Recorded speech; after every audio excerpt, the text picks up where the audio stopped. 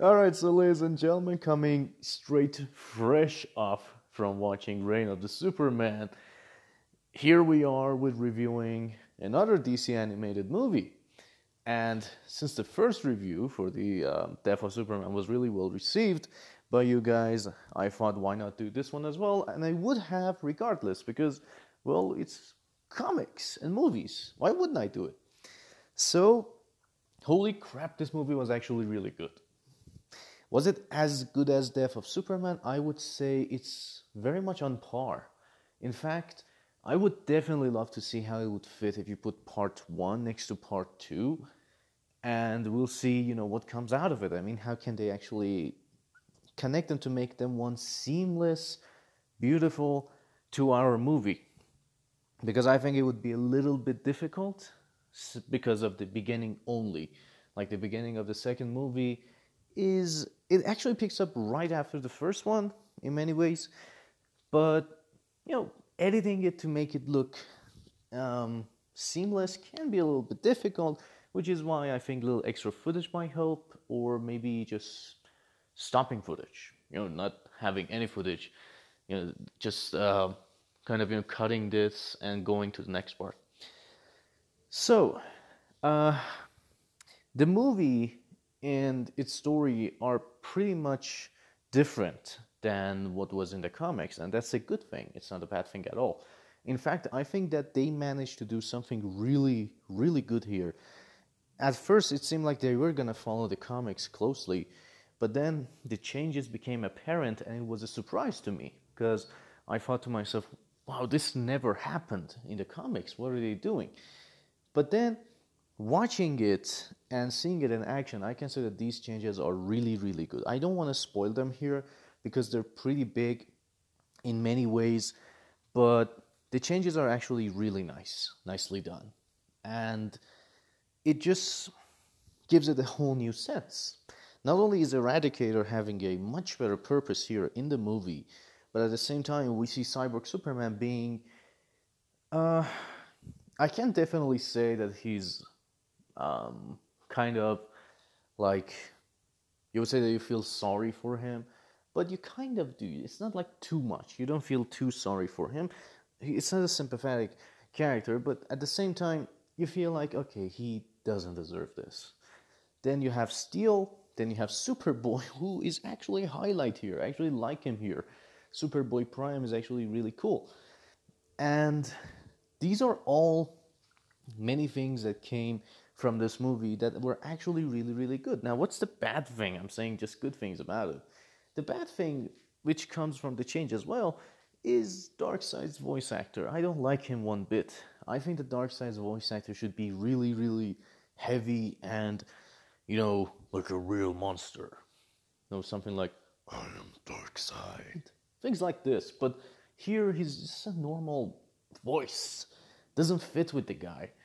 So that's one of my big complaints. Otherwise, the story and everything going on, I hope I didn't spoil anything by saying Darkseid. I mean, he was shown in the trailer, wasn't he? Maybe he wasn't, I don't know. But still, it's not a spoiler. Not that big of a spoiler yet. And I'm not going to reveal anything more. And to say that, his role in the movie is good enough or not, Justice League's role is actually good.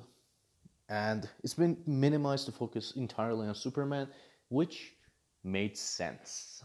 One of the big things that people always complain about in shared movies is usually, why don't these guys go and help? Why don't they do anything? Aren't they in the same universe? You're right. That's an actual complaint. But in this movie and the previous one, they gave you a reason why. In the first movie, none of them could fight Doomsday. In the second movie, well, something happens that they're out of commission for a long time. So yeah, it does make sense. When it comes to the movie's animation, the animation is of course top-notch as always. And you could say that the voice acting, aside from Darkseid, everybody else does their best. They're amazing in their roles.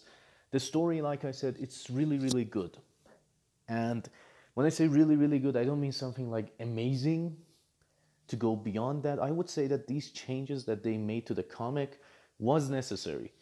because the comic was not only really heavy and it had too much exposition to go for it, at the same time, you couldn't expect all of that to be translated onto the screen for a 1 hour movie. But given what we've seen here, I would say that if DC were to adapt all of this into a huge blockbuster movie for 2 hours, it would work in the best way. I mean, sure, some people would say, hey, this was rushed. Screw you. How was this rushed?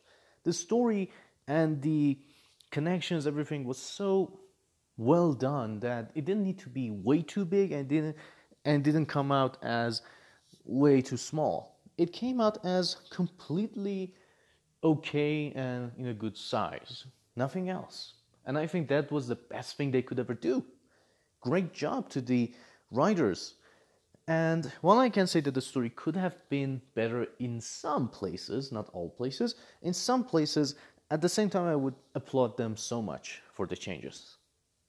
Like I said, some places in the story, they're not bad exactly, but there could be something done to make it even a little better. Like, something, like a little much. Like I'm saying, the story isn't bad. In fact, I'm amazed by the changes and everything because it makes so much sense. But at the same time, I'm thinking to myself that, if you guys added this, it could have been better. The return of the Superman, of course, is handled really, really well.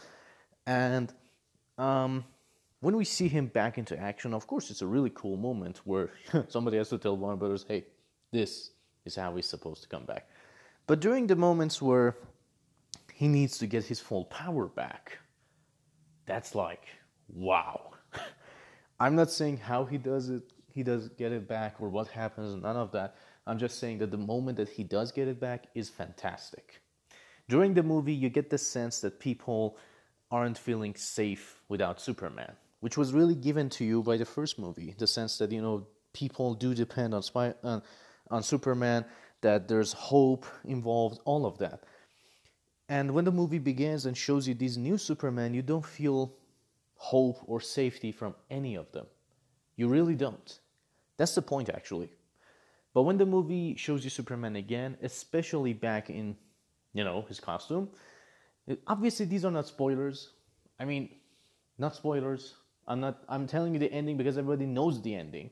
Like, Superman is supposed to be alive. So when he returns, that's, a sudden feeling of relief, and you see people already have hope again. You also see the ramifications of these fake Supermen and everything that happened because of them. And I would say, without a doubt, that this movie really showed the audience very strongly that Superman is hope.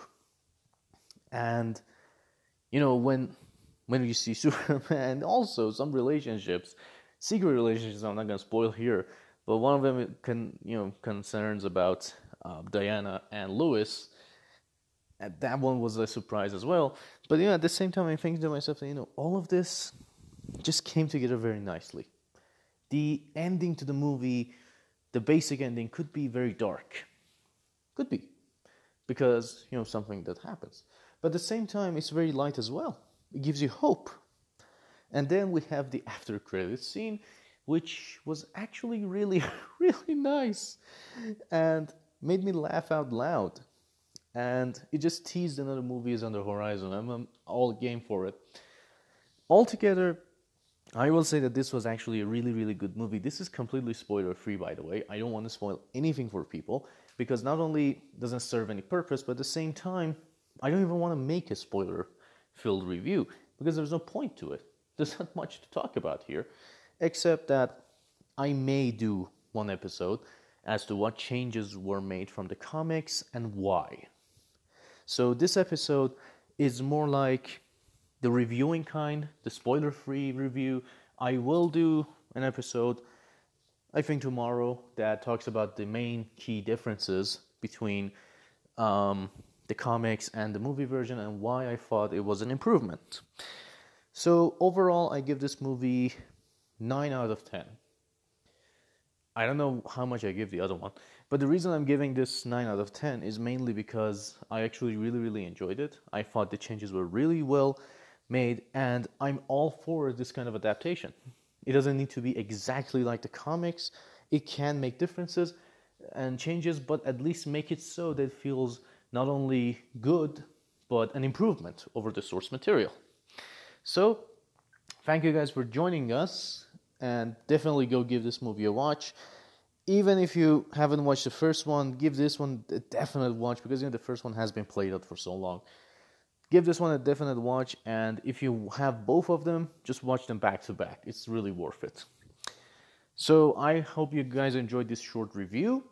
As I said, we are gonna have another episode where we talk about the changes and differences and why it works and why it doesn't. It will be spoilery as hell, so I will put spoilers in the title so you'll know. So thank you guys for joining us. I hope you enjoyed this episode, and we'll see you guys very soon when I'll be reviewing Assassin's Creed's new DLC that apparently has been getting a lot of bad press. Why? Not sure. We just gotta play to find out why. See you guys very soon.